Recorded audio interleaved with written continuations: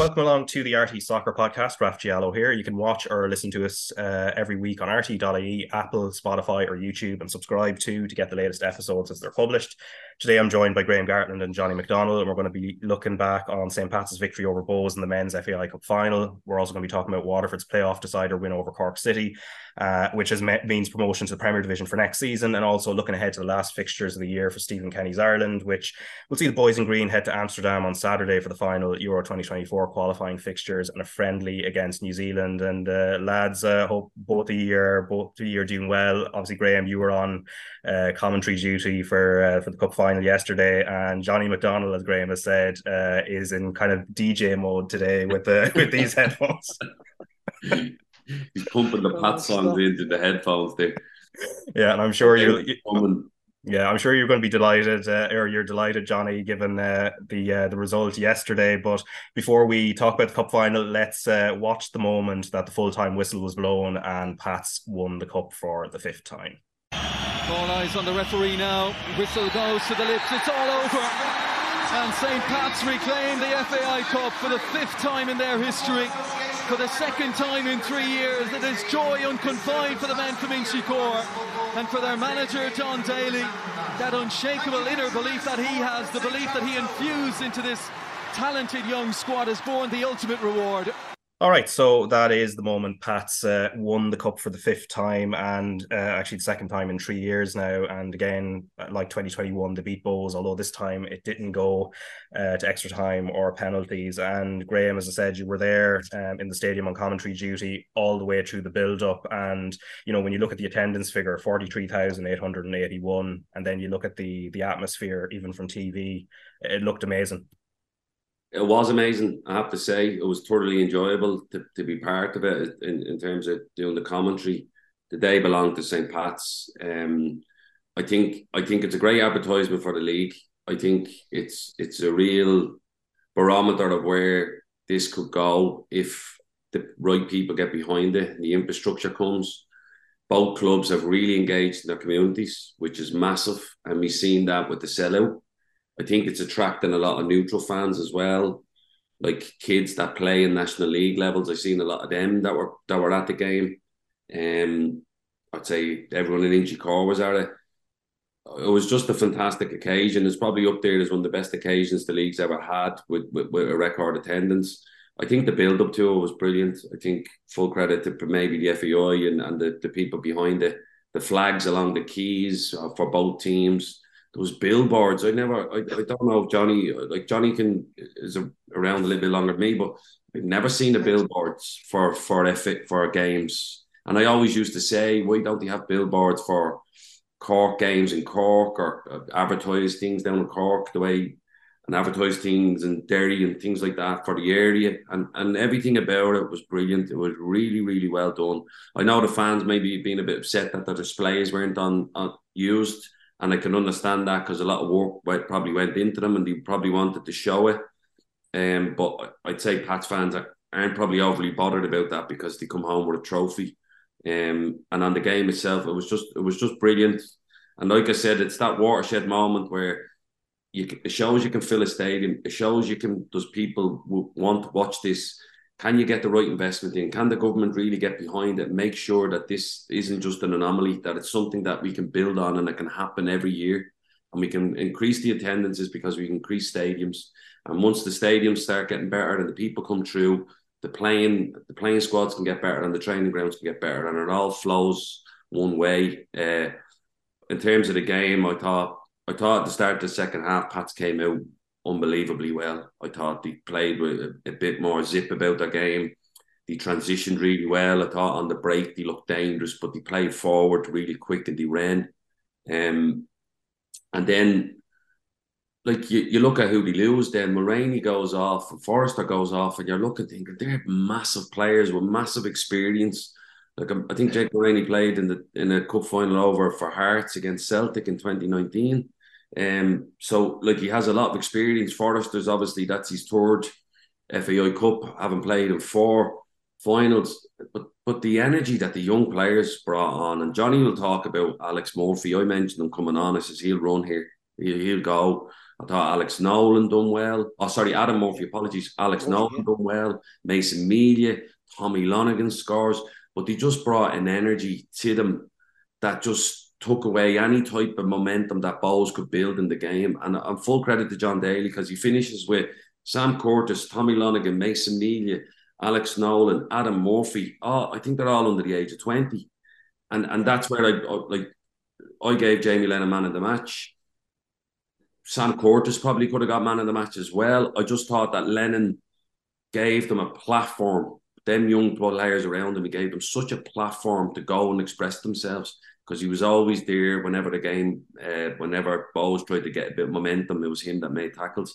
And in the end, they probably totally deserved to win the game. I know probably and totally don't go together, but they totally deserved to come out victorious in the game. And I was really happy for John. It's been 10 years since his father passed away, John's. And you would have seen John's at all the games when we were kids. I played against John from the age of 11. He used to batter me because he was 6'2" at 14. He'd be getting elbows and all. And John's would be like, come on. And he was in my next door neighbour when I played in Scotland. And I used to talk to John, his dad, quite a lot. And again, I was delighted for him. And even Alan Matthews doing it as well. But I think Johnny will express what it means to the club and what it means to the fans better than I can. Yeah, Johnny, on those two things, the occasion overall, and I guess also for the Bohs supporters, I know they'll be disappointed with the result, but the huge attendance, and this has been growing for a number of years because we saw it a couple of years ago, it was huge, and then Derry and Shells brought big contingents last year, and then we've seen it go up another level, and then on top of it, Pats' performance in what was a good game to watch as well. Well, look, Graham has touched on a whole lot of things there, and he's right about everything that he's touched on. But for me, yesterday, it was the industry that we talk about all the time. That the industry sometimes is not here. Yesterday was the product. It was the industry. People are going to look at that game all over Europe and say, "Wow, did you see the cup final in Ireland? Did you see the atmosphere? Did you see it? The goals?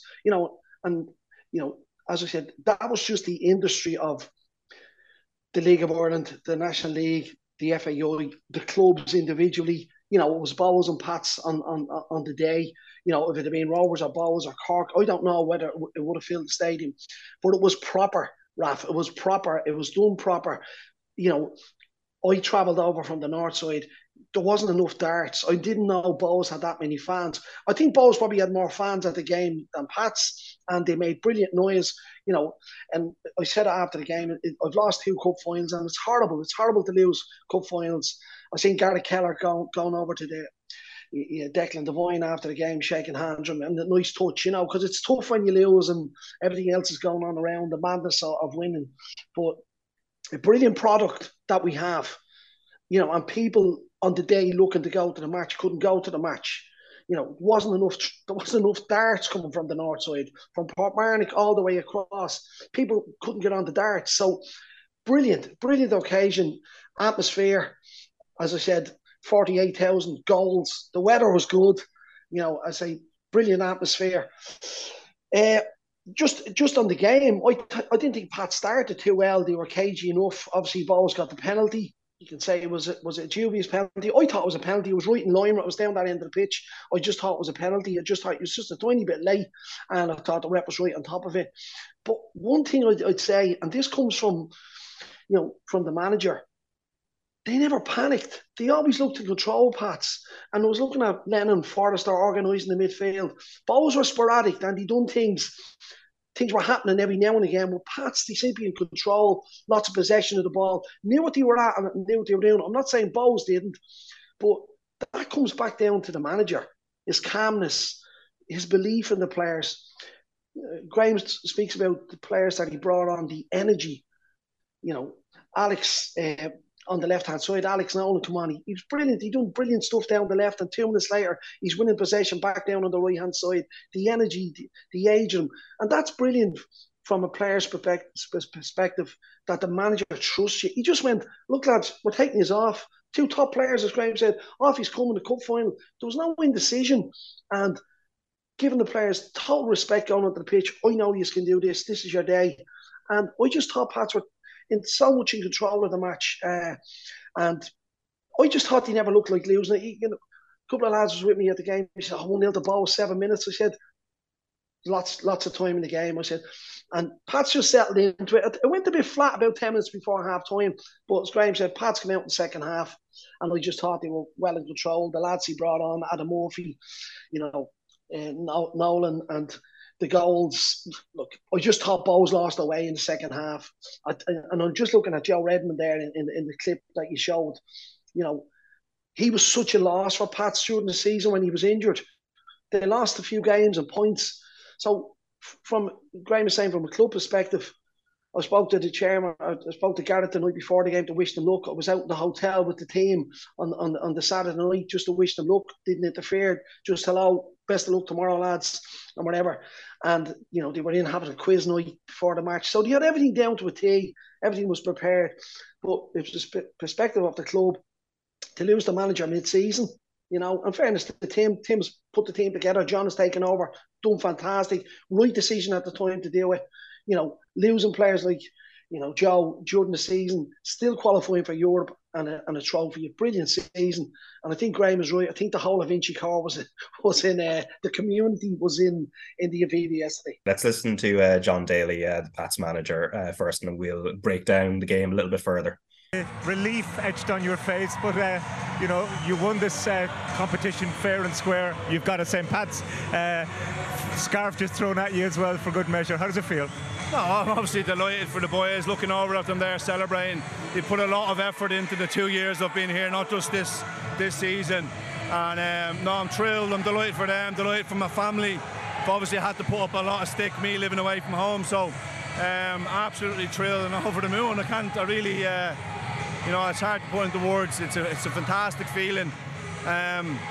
Commiserations to Bowes. I thought they played well on the day, and we were obviously a lick of pain from going 2-2. And then Tommy obviously puts away to make it 3-1, and you could see they were just deflated after that, and it was probably done and dusted at that stage. The importance of set pieces, though. I mean, Jake Mulroney was so important to 2 of the goals.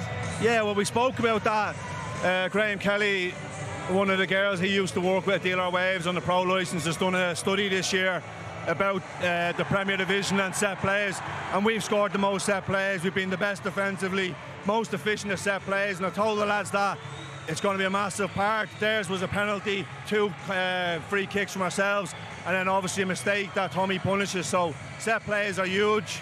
I think we've gained the most points this year from set plays as well, so I don't mind that. It's part of the game, and if it's something you're going to be good at, then I'll take that all day long.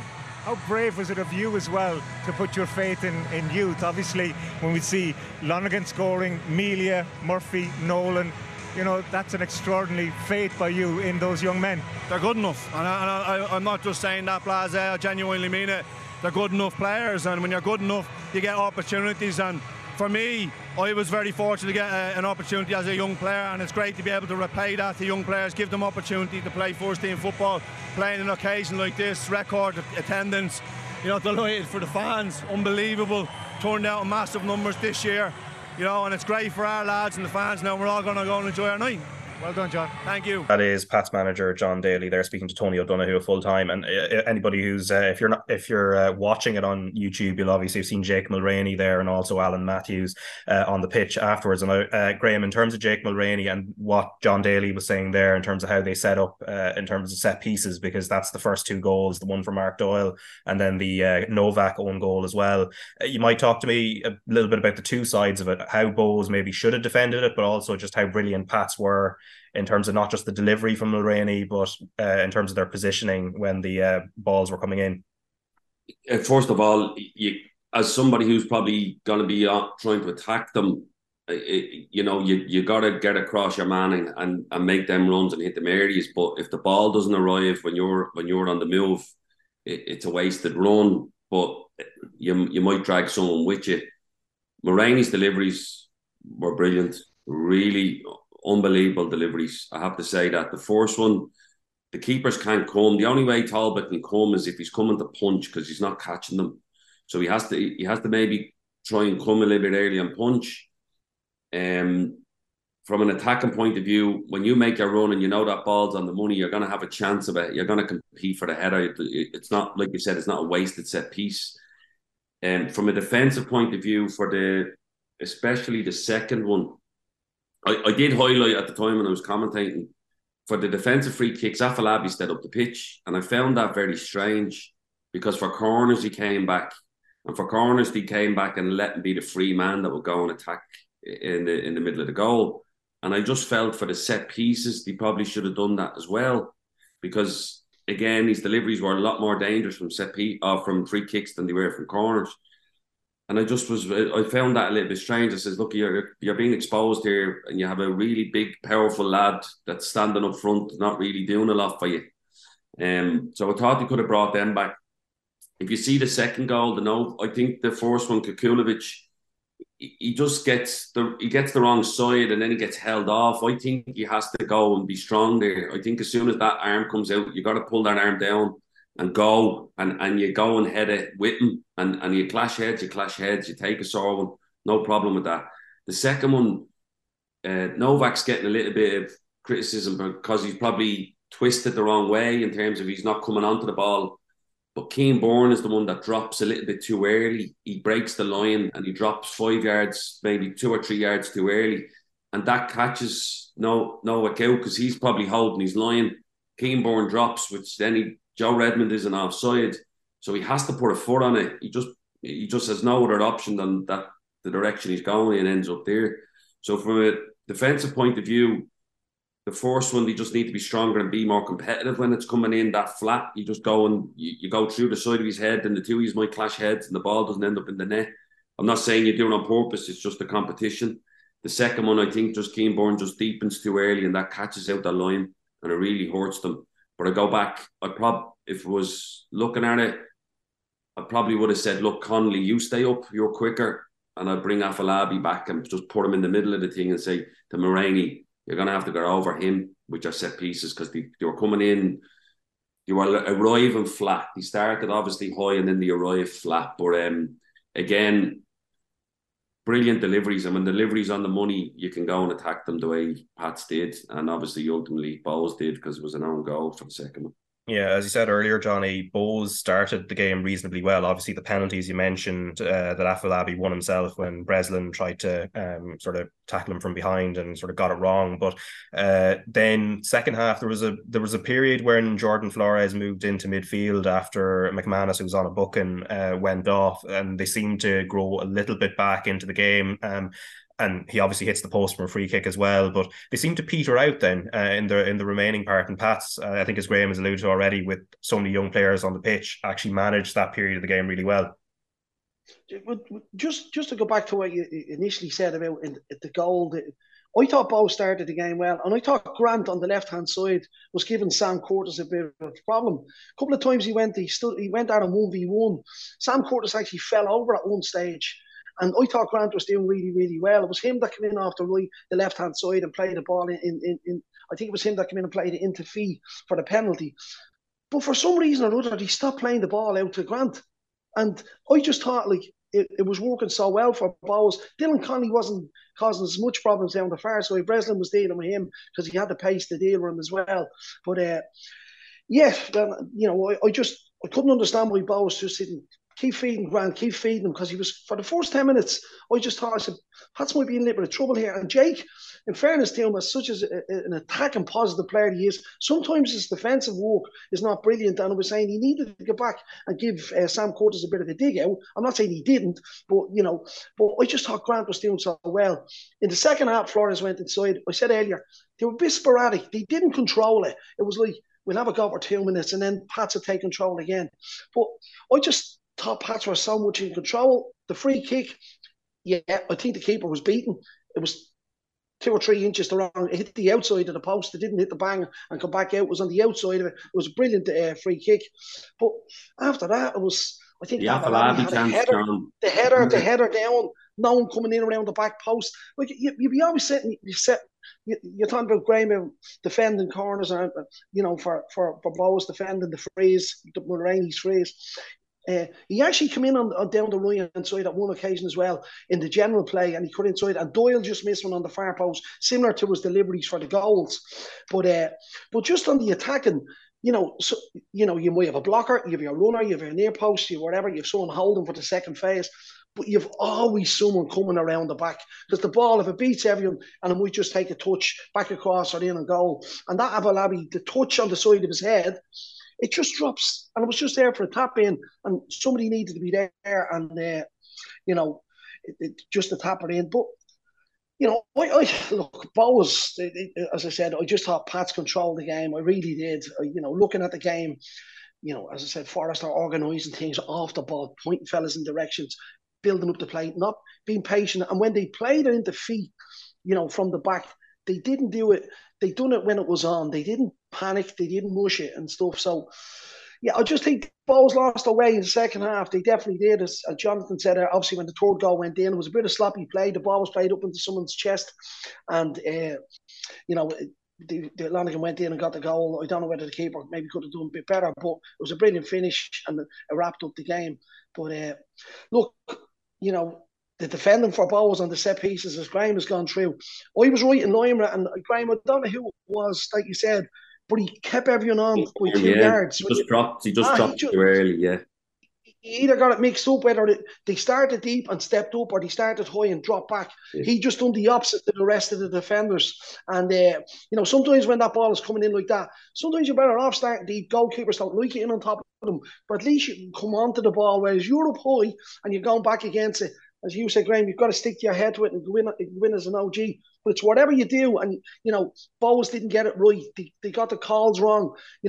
As I said, they all didn't drop off or they all didn't step out together on the delivery.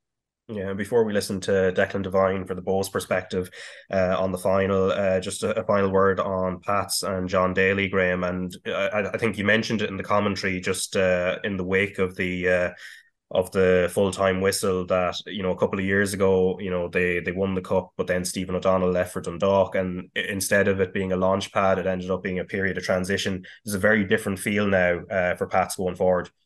Yeah, it is. He touched on it. That's the time, I think it was probably the Monday after Stevie leaves and goes to Dundalk, and a lot of the players went as well. A large chunk of them left. I think Robbie Benson and a few others up and went. And instead of building something, you're nearly regrouping again. And I think this is the stage. And I know, again, John talked about the sacrifice. His wife, Linda, and his 2 girls are staying in Scotland, just outside Edinburgh. So it's big sacrifice for him to be away from his family. And do the job, but you see the support he has. Sean O'Connor with him, Alan Matthews on the pitch. I know he would have leaned on Alan a lot going into the cup finals, with Alan's experience. But it is something Pats can build on. And when you see Mason Media signs a 3-year contract, Sam Curtis looks like he could go after if an offer comes in. I think if they can tie down Adam Murphy as well. I just love watching him play. He glides around the pitch and he moves so effortlessly. Alex Nolan's been a signing that went under the radar because they brought him in from UCD, and I was really impressed with him in the second half as well. I thought Jeannie Mac, he played as such bravery, and he was. I think he just took to the game. And then Lonigan's always going to be a handful. Lonigan's been like that since the age of 12. He's always been a bruiser, and he's always going to be a handful. Conor Carty, I know he's on loan from Bolton. Is he, Conor Carty? So I'm not sure if they have him next year. I'm not sure. But they've a nucleus of a really good squad. If they can add to it, and they will add to it, I feel this will give them a platform to do that. And they have more young players coming through. And in fairness to John, he just keeps throwing them in. And he touched on it. He said, look, he was given a chance. John went to Stockport. And Johnny Mack will remember this because he was around us at the time. John Daly was probably one of the most sought after centre forwards in airtime in Ireland. And he had a lot of offers. And he picked Stockport. And he made his debut in probably a year after he goes over. He signed for them at 15, and by the age of 16, he made his debut for Stockport. And that was his decision because he says, I'm going to go somewhere where I'm going to play early. And that's where somebody had that belief in him, and now he's passing that down to the young players at Pats. And again, full credit to him. And totally deserved to win the cup final because he's done an unbelievable job since he took over in May. Yeah, and let's listen to Declan Devine as well from the Bulls' perspective. John Daly was talking about a lick of paint, really. That Flores free kick, Afalabi with a chance as well. Small margins. Yeah, but look, Tony, we can't defend the way we defended today. 2 set pieces, unacceptable. It's been a bit of an Achilles heel for us all season. So, for me, the better team won on the day. We had a few chances, as you say, but Pat's where they won us because you can't defend in a cup final the way we defended today and expect to come away with silverware. How important was the McManus yellow card and the free kick that ultimately led to a goal? It meant you had to reshuffle a bit as well. No, listen, it was disappointing the way we started the second half. We spoke at half time about, we didn't feel we played with intensity and we sat off them and didn't get our press right. It was too comfortable for Pats at the back in the first half, especially after we scored, and it's just a real wasted opportunity. And from our behalf, we've got to be better in our game management. We've got to be better dealing with set pieces. It's innocuous balls under the box and to lose men and let people out-jump us in one headers. That's the most disappointing aspect because we spoke all week about there would be fine margins that would win cups. Thanks, Declan. Thanks, thank you. So that is Declan Devine, Bohemians manager there. And Johnny, just how would you assess their season? I mean, they started the league campaign brilliantly back in the spring, and then ultimately they finished 6th, got to a cup final, came out the wrong side of it. How would you assess it in terms of where they're going for next season as well? I mean, from a club perspective, I think, Graham alluded on and touched on it earlier that they're doing fantastic work in the community, and the support that was shown yesterday, as I said, brilliant support. So they built that up down to the playing point of view. They probably haven't made any ground, and I would see them a fair bit because I'm up in DCU and they train up in DCU, and Declan came in and he said, look, he needs to get them fit, get them organised, and they started the season really, really well, and then petered off. The end of the season hadn't been too good for them. Whether the last few matches the focus was on the cup final, but that proved to be Achilles' heel for them because missing out on Europe, by not automatically qualifying for Europe, and obviously with Pats winning, Shell's getting through to Europe, which is huge for Shelbourne as well. But to assess their season, I don't think they've moved the team up. They've just levelled. They've kept it level. They've kind of plateaued off. They haven't, you wouldn't be saying Bows are going to be knocking at the door next year to be chasing Shamrock Rovers or Derry or Pats or whatever the teams that finished ahead of them. And even Dundalk, they finished 6th. Sligo, Cork, and UCD finished below them. That's. You'd want to be finishing. Declan would have been wanting to finish a bit higher. I think he said that he wasn't coming here to finish 6th in the league. They're a fair bit off challenging for league positions, and he didn't make Europe. So probably disappointing for them that he didn't make Europe and obviously not winning the cup. So yeah, have they made much progress over the year? As a club, I'd say they're making brilliant progress, but on the pitch, probably didn't make too much progress over the year. Yeah, and the lacked squad depth, I think, as well, Raf. You've seen that yesterday off the bench. They lacked real quality. You can see what Pats were able to bring off the bench, but I just thought the squad depth really hurt them in the latter stages. And the Month Cup finals doesn't come to an end actually, because next Sunday there's the Women's FAI Cup final, which is going to be at Tallaght Stadium, and it's going to be live on RT2 and the RTE player from 2:15 in the afternoon. And Shelbourne and Athlone Town, who were in last year's cup final, they're going to be meeting again, and Shells will go in as favourites, but Athlone, again, they're a club sort of on the rise as well, so it should be a good game. And apart from it being a repeat of last season's final, of course, Shelbourne manager Noel King is also stepping away at the end of the season, and that's off the back of winning 3 trophies in recent years, including a couple of league titles, one being a double as well last year. And in the Women's Premier Division at the weekend, the season came to an end. Peamount United already won the league, but they got to celebrate in style in front of their own fans with a 6-1 win over Sligo Rovers, with the trophy lifted at the end of that. And then Galway United, who've had a brilliant season, finishing 4th, beat Wexford 4-0 away from home, and it has been a season to forget for Wexford. And Shamrock Rovers, their debut season in the division, they finished off with a thriller 4-4 against Athlone Town, who are of course warming up for the cup final. And then Bows beat Treaty United 1-0. And then Shells warmed up for the final on Sunday with a 5-1 win at Cork City, who finished bottom of the table. But we're going to have a lot of build up to the cup final anyway on rt.ie/sport and also on our social channels. So keep an eye on that. And in terms of the playoff final, in the men's First Division and Premier Division, of course, Waterford on Friday beat Cork City 2-1 at Tallaght Stadium. And I mean, Graham, it was, I saw a bit of commentary about it, in terms of on social media and the like, saying, that maybe the quality wasn't there, but that it was an exciting game. I thought it was a brilliant game to watch in the end. Yeah, it was exciting. Yeah, I think it was what made it exciting was some bad defending and then some bad finishing and then some good, like some goals. And again, both teams just went at it, which was great. It was really good. I watched the live actually. Sorry, and in fairness, I thought Waterford looked the better team in over the course of the game. I thought they were better. I thought they a bit more structured about them. And the goal he got, brilliant goal actually, where he just cuts inside and bends into the top corner. It was a really good finishing. He was dangerous on the night, and then Coughlin he's clever buying the penalty, like but it's hard as a defender because you're on the way over and you think, right, I can't just give him a free shot.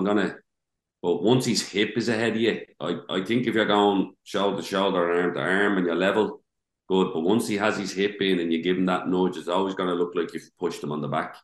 And what a calm penalty as well. And then look, Keith Long, we touched on Bows and their success and what they've done, and Keith Long was a massive part of that, from building them up. And he's gone down there, and Alan Reynolds obviously has gone from Derry in as assistant because of his mum. I think his mum was sick at the time, and so I'm delighted for them to get them over the line. Cork, on the other hand, I just think it's just been a series of errors from the start. Colin Healy gone would have been a big loss for him because he just had continuity. And I think that continuity would have got them, probably would have kept them up by hook or by crook. I think they would have stayed up if Colin had stayed. But I think the uncertainty around everything that was happening at the club, that Colin just said, look, this probably isn't for me.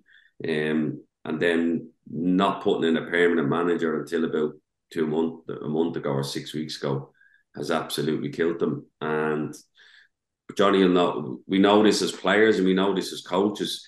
If there's uncertainty in who's managing you, players will go, look, you have an excuse. And when you give players an excuse, they'll always take it. And because it's always, look, it's not on us, look what we're dealing with.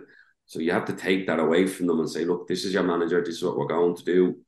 And I worry for Cork because I'm not sure what direction they're going to go in for next season. They have got to usher the owner. What money does he put in and what players does he get? But where does he get them? That's the thing. A lot of the young players are either going away or they're playing at a higher level, so it becomes a different place to shop. But yeah, it was a really good game, really good advertisement for the league as well. And look, Waterford are a great addition. They were one of the sort of big clubs that would have been around for a long time, and hopefully they do well next season. Yeah, and just on the tactical side in the first half, actually, especially in the final thirds on both ends, wasn't it kind of funny that the game was almost played on one touchline in that sense? I mean, the Waterford right-hand side, that channel, and then also the times that Cork City were getting forward seemed to be a lot down the left. Yeah. But sometimes, sorry, Johnny, no, further away. You go ahead. Walk away. Go ahead. Sorry, go ahead.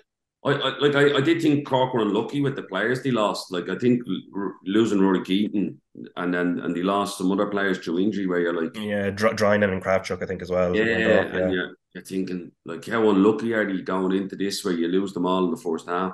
That would have given Waterford a boost, not seeing Rory Keaton come back out at half-time, because with the form he's in and the chances he takes, similar to what Coughlin does for Waterford, when you lose that, it's a big ask, because he's been the one that's carried them despite all the stuff that he had to go through on a personal level, for him to be playing. And he probably, again, how are Cork going to hold on to him with the impact he's had this season? Looks like Aaron Bulger might be going to Shells as well. He's another player that could move on. But I like I said to you, I thought Waterford were better structure, had an idea what they wanted to do, similar to what Johnny's saying about Bowes. A lot of the stuff Cork done was sporadic. It was like one player taking the ball, driving with it, where I thought Waterford looked a little bit more organised and a lot more structured than Cork. Yeah, and Johnny, just on both clubs, I suppose the Premier Division looks like it's going to be pretty exciting with Galway going up as well for next season, and Waterford looking strong and potentially building. That battle towards the bottom for those clubs that do go up, and that kind of mid-table battle is going to be a lot more intense than what it was this season. And then, of course, the other side of it, Cork City, and what faces them now as they face into life in the First Division. Yeah, there's a couple of points there. Like, I mean, your last point is like Cork now are going to be down in Munster playing against Kerry and Cove. I don't know where, as Graham said, I don't know where this leads to for Cork. Initially when Colin Healy left the club, we've spoke about Waterford on this podcast a good few times, Raf, and I've said many a time that I wouldn't want to be playing Waterford in the playoff because they were building the momentum. They have a plan to get back into the Premier League. And I just thought, from the perspective of Cork, they needed to catch Sligo. And Sligo were there for the taking this year, Raf. They were absolutely plummeting down the table, Sligo. And Cork should have grabbed a hold of that and chased Sligo and made sure he stayed in the Premier Division. So it wasn't the game the other night for me that lost it for Cork and the tactics and all that. It was the build-up to it and the months that, since Colin Healy left and not getting it right and the uncertainty of it and knowing we need to stay in this league no matter what. Every single point, every match, every minute. And I just don't think they addressed it quick enough. And it was one of them, I think we'll be all right, we'll be okay. And as I said, I would have been saying, I don't want to play Waterford. I just want to make sure my job here as a Cork, as the club, as the manager, as whatever it is, the director of football, is to catch Sligo and draw it. And that's what they didn't do. They didn't address it enough. You can say they were unlucky in this and that. They had the players, they have the support, they have the structure down there. And that's where they lost it for me. That they were a little bit, maybe, and we'll be all right. We'll get a win next week. We'll beat Drogheda, or we'll beat UCD, or we'll get a point against someone. We'll pull a result somewhere. This should have been dealt with. The alarm bells were ringing when Colin Healy left, and that wasn't dealt with then. So, as I said, on numerous occasions, the last thing I would have wanted to do was play Waterford in the playoffs. And well done, Waterford. Brilliant. Well done to Galway for coming up. They're going to be two brilliant additions to the Premier League. And there'll be no one finishing up with 11 points next year like UCD. So it's going to be competitive, to answer your question, Raf, for the bottom part, for the middle part, and for the European part. And I just think, with Waterford and Galway coming in, it's just going to add to the Premier League. Yeah, and Johnny, what do you make of Shells then? Obviously, as you mentioned earlier, fourth place and Pats winning the cup means they're going to be in Europe, but off the field as well. I have noted down my notes, Shelbourne's roller coaster because of the stuff that was happening in terms of the ownership. So Adjun Ilajali walking away now amicably as owner, and then consequently also Damien Duff is going to be staying on as manager, signing a new contract, which was announced on Saturday. And when you look at the Shell situation, so they won't have to repay the initial investment that the Turkish ownership made, and although there's still going to be some sort of strategic partnership between Hull City and Shells going forward, and the Irish directors, and that's led by Premier Sports' founder Mickey O'Rourke, are regaining full control of the club. And what do you make of that for the future in terms of Damien Duff staying after bringing the club forward over the last couple of years, but also I guess that sense of maybe they're sort of back at square one in terms of they were looking for investment, they got it, and now that's sort of in the past now. Well, they were fighting on both fronts. They were trying to get the club structured and trying to get it financially viable. They were trying to get it right on the pitch. We've seen it over the last couple of years with Damien, how structured the team was on the pitch. Really, really hard to beat, very fit. And with a couple of players coming in from Hull, the Hardies, and they've added to the team. I think they took a chance on the investment. As you just said there, Raf, they're back to square one. I don't think it's affected them too much. They had a go. They had a look at it to see would it work out. It didn't work out. It's been a roller coaster season, as you said. I think Damien probably had put an ultimatum down to say, look, they either go or I'm going or whatever. I don't know exactly what happened, but I think the stability of Damien staying the stability of the money coming in from Europe will definitely help them with them qualifying for Europe in a roller coaster season that Demi Duff is going to stay on. The club are back to where they started. They haven't lost any momentum. They haven't lost any ground in relation to what the club is trying to do. And they've obviously qualified for Europe. So, yeah, I think, Shells are slowly building this. And over the next couple of years, they're going to be competing with the Boas and the Pats around Dublin, and the support that they get. They're sold out on Friday nights, and what they do with the development there. A little bit of time now to think on the off season, but I'm sure they have a plan. But there seems to be a bit of stability now in Shelbourne. Yeah, and Shamrock Rovers then, Graham, obviously I think last week, Anthony was hosting the podcast last week. I think we discussed some of the matters in terms of the off the field, but in the last couple of days anyway, there's the news in terms of Rory Gaffney re-signing despite some interest from Derry City, and then Jack Byrne also signing a long-term contract. So there are, it is taking shape for this push for a 5 in a row next season. Yeah, I think Gaffney's the big one for me. I love Jack. I actually thought Jack started the season unbelievably well, considering Rovers, I think, so many draws in the first 7 games. I actually thought it was Jack that was the one that was driving them. And I've seen a different side to him, because you normally associate with Jack with the nice play and the intricate stuff and the assists, but I actually saw the side where he was driving his team to try and turn them draws into victories. And I was commentating a lot of the games thinking, look, he's shown a lot of leadership here. I think Jack's 27 now. But Gaffney has just been the one he's the catalyst for everything that they do good going forward. He gives them a platform to play into. He holds the ball up. He brings players in. And when Rovers play with a box, the 2 lads outside him, whether it's Bork, Towell or Bourne, they know that they can just make runs off him because they know it's going to stick. And when you have a striker like that, like, you can time that down to wherever you need to go because of that platform that Gaffney gives you. And he's a wonderful player. Not just look, could he score more goals? Every striker would say he can score more goals. But what he gives them, that base and that platform, I think it's a terrific signing. Re-sign, and it's a massive boost.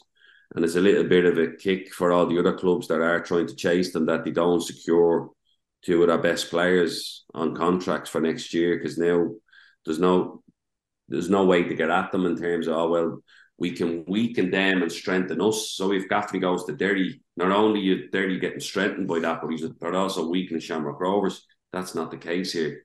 Rovers just stay strong. So Derry need to now go and look, we need to go and get a squad that can compete.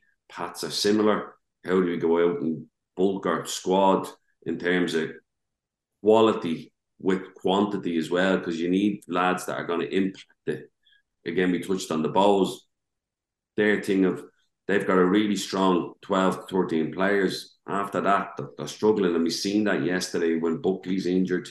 The Radowski is suspended as well, so they were struggling then. So they probably need reinforcements. I think every club does, if they are going to try and compete with Rovers.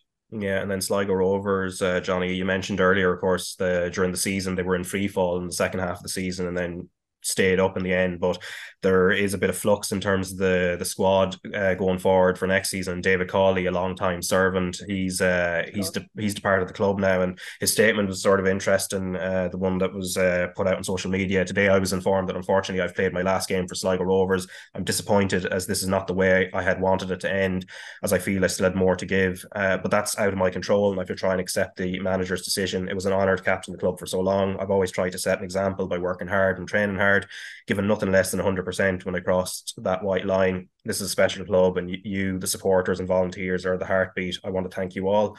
I wish the club all the best in the future, and I will always have happy memories of my years here. So I suppose Cawley, Johnny, has been a big part of the club over the last decade or so. But I think we talked about it with Patrick Hooban and Dundalk a couple of weeks ago on this podcast. You don't always get the ending you want, and football is a bit of a ruthless business. Well, that's the reality of it. I mean, whether you're there for 10 years or 8 years, there's decisions to be made. I mean, there's Ronan Finn gone out with Rovers.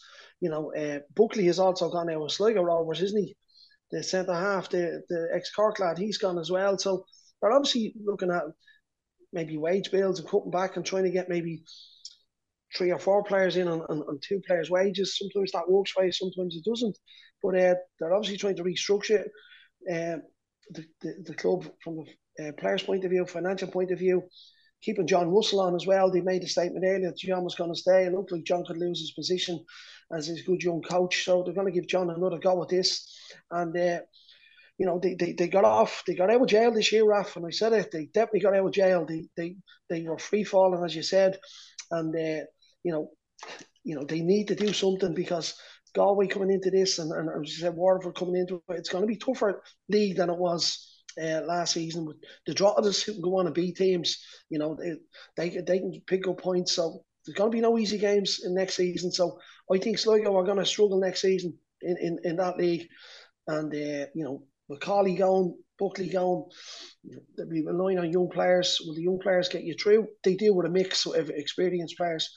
But I don't think things look too good for Sligo for next season, of what I've seen over the last year.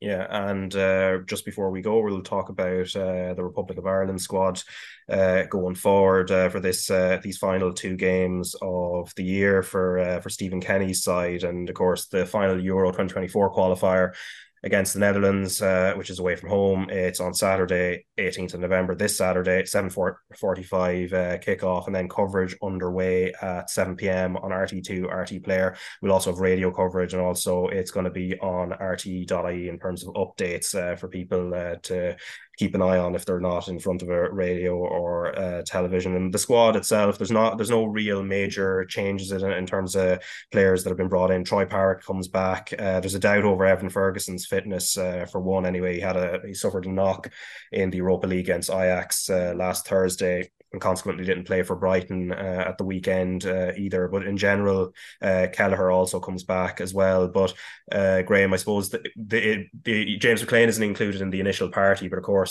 he's going to be involved in the New Zealand game next Tuesday. And I think we've talked about him a bit on this podcast, but he's been a great servant, and that'll be a great occasion for him.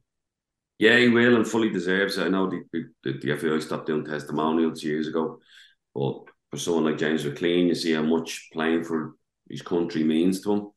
He wears his heart in his sleeve in that regard, and be a great occasion. And we touched on, like you said, not being able to bow out the way you want sometimes. This is a case for James to be able to bow out on his terms from his Ireland career. He'd probably be disappointed. The campaign hasn't gone that well as for the team, and it's been tough. But I think the FAI are trying to get a handle on this and trying to put structures in place and trying to get the right method all the way through, and it's going to take time. It's not just a quick fix, and unless we as a country start fixing the stuff underneath that your top is constantly going to just be papering over the cracks a little bit. But yeah, James McLean has been a fantastic servant for his country. He's always been available to play, and fully deserves whatever send off he's going to get against New Zealand. And wish him all the best in it. Yeah, let's listen to Stephen Kenny, obviously Ireland manager, and his future is obviously under scrutiny at the moment. We don't know what the story will be in terms of renewal or non-renewal of his contract beyond these final couple of games. But he was speaking to Tony O'Donoghue after naming the squad last week. From your own point of view, Stephen, I mean, you clearly want to, I imagine, continue with the Irish job.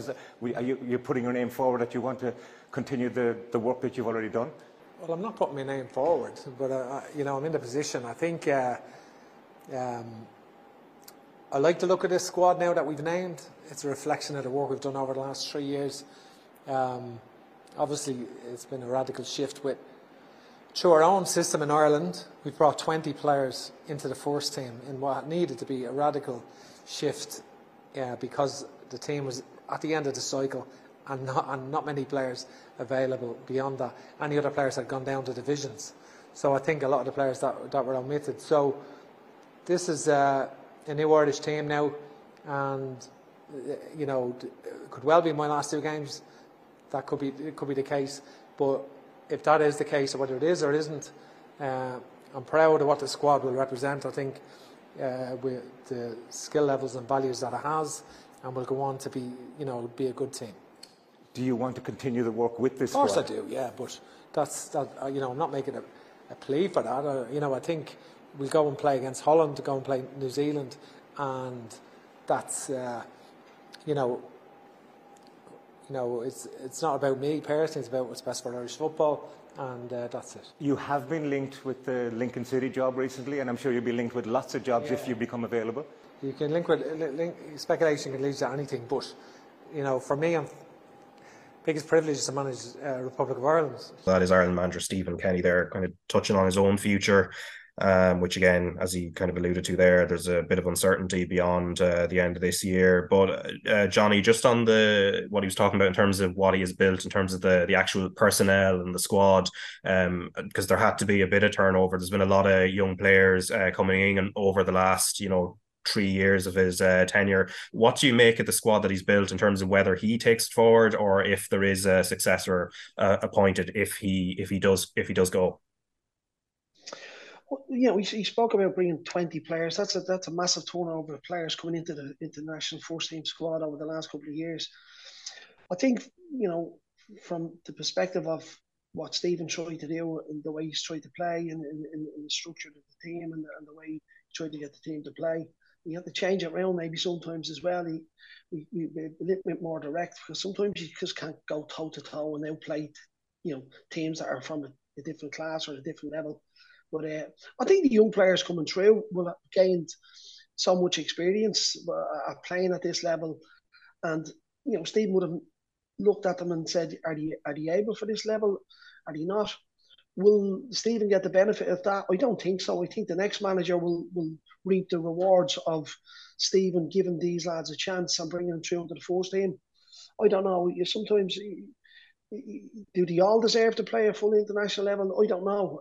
Only Stephen knows that, and the players he brought in. But some of them have come through brilliantly, and I just don't think Stephen's going to get the benefit of it. I think time has run out for him. I think he said it there, and I believe it. He's so proud to have been the manager of Ireland. I think he's given it everything that he could have given it, in regards to the circumstances. Obviously, international, you can't buy players. You've got to deal with what the players you have. And he's tried to mix it up as best he can. And he's given all these young players, the platform to go and play that, that we know them and we can see them in the future. Will it bring us to the next level of France and Spain and England? No, I think we're miles off it yet. I think we really are. And I think Graham's touched on stuff there about young players coming through and getting them right underneath.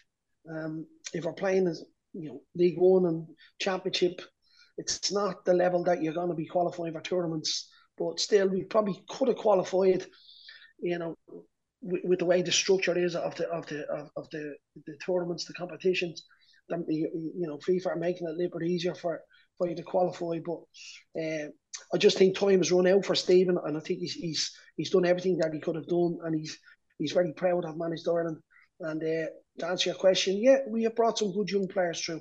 Yeah, and then I suppose the Dutch game itself, Graham, it'll be intriguing how they sort of approach it, given that uncertainty, but also because the group, essentially, it's been long over in terms of Ireland maybe trying to get into the top two. That was long done, and that's not really an ambition now. And also the separate stream in terms of the playoffs, that's even narrowing further, because Israel losing 1-0 in Kosovo last night wasn't a great result for Ireland in terms of the Nations League rankings, because Israel will more than likely need a playoff given the position in their own group, with the Swiss second and Romania topping that group 5 points clear with 3 games remaining for the Swiss and the Israelis. It's just it's going to be, I guess it's going to be a slightly strange game from an Irish perspective, given there's nothing really riding on it on Saturday. Yeah, I was at the game when Holland came, and we started really well, high intensity, went after them. I think Johnny touched on it a little bit with the going toe-to-toe team.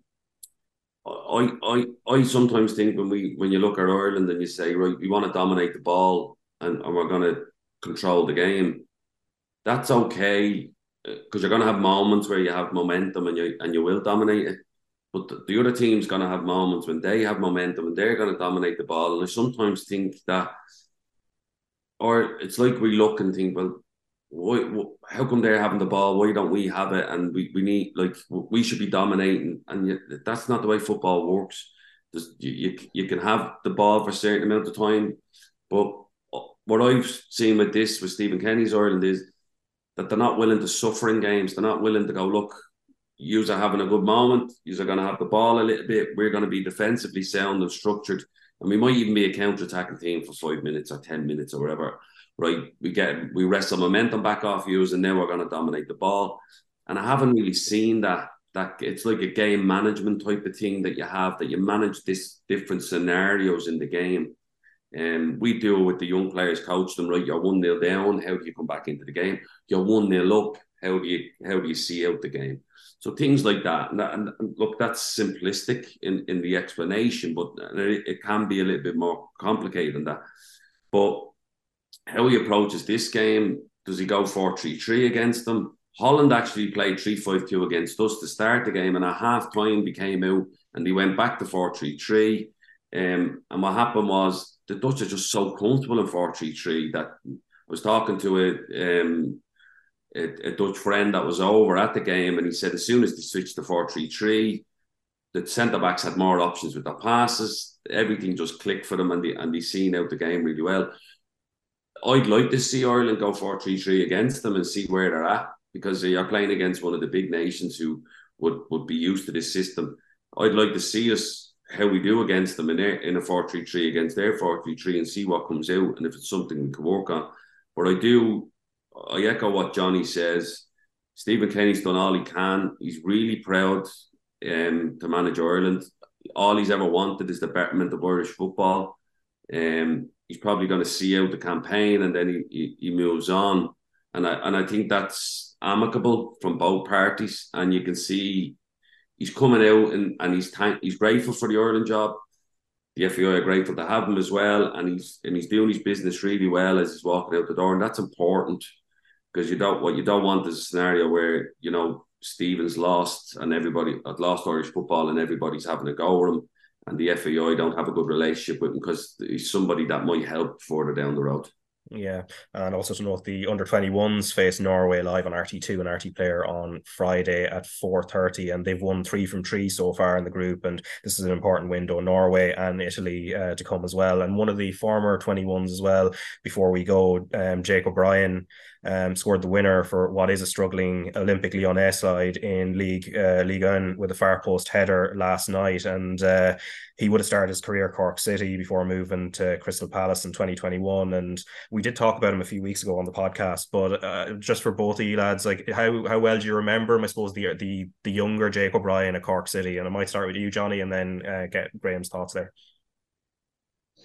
Look, the option now for the players to go, the likes of Jake now, that years ago we say with Graham going, the options now are greater, where they can go to France or Belgium now at 16. They don't, with the Brexit, you have to wait now till they're 18 and go, and it just gives them so much more opportunity. We spoke about the likes of John Daly going at 15 and 16, and they're getting games, they're getting game time in European. So it's great. It's and they might be a bit off the radar, Raf. You know what I mean? Like you're foraging to find the results and see how they played and all that. Generally, people wouldn't see that, and it only comes to light when they get brought into international teams and whatever else. But look, I think for him to go and doing what he's done and to be playing at senior level, in European club in Europe is great, and I think that's going to be there for more of the kids coming out of Ireland as well, and it just opened up pathways, didn't it? Like the lad from Pats and Banca, he went to Italy as well. Udinese. So look, it's just opened different pathways for players, and it gives them different options, and then also you're looking at, say, because of Ferguson and at Brighton. The clubs in England now are kind of going, how do we miss him? I think the clubs in England have taken their eye off the ball, Graham, over the last few years, because they've been looking elsewhere for different players. And I think there's going to be an influx of, maybe scouts again here in Ireland looking to make sure they don't miss out on the Ferguson or whatever else. But, different pathways for the younger players going out nowadays. And I think it's brilliant for them and great options. Yeah, and Graham, just on Jake O'Brien, I suppose, doing that journey, Cork City, Crystal Palace, lots of loan moves as well while he was at Palace, and then moving to what is a huge club in Lyon, and now starting to get a run of games. I think he's partnering Dejan Lovren, the former Liverpool defender and former Croatia defender, at the back, which maybe would have been unimaginable for him a few years ago. And of course, he has. He played for the under-21s previously as well, multiple caps there, and as much as Lyon are struggling in the French league at the moment, it's still a huge club and a great experience for him. And sometimes that's when you get your chance, when the team is struggling, because they look to something different and what they have in their building.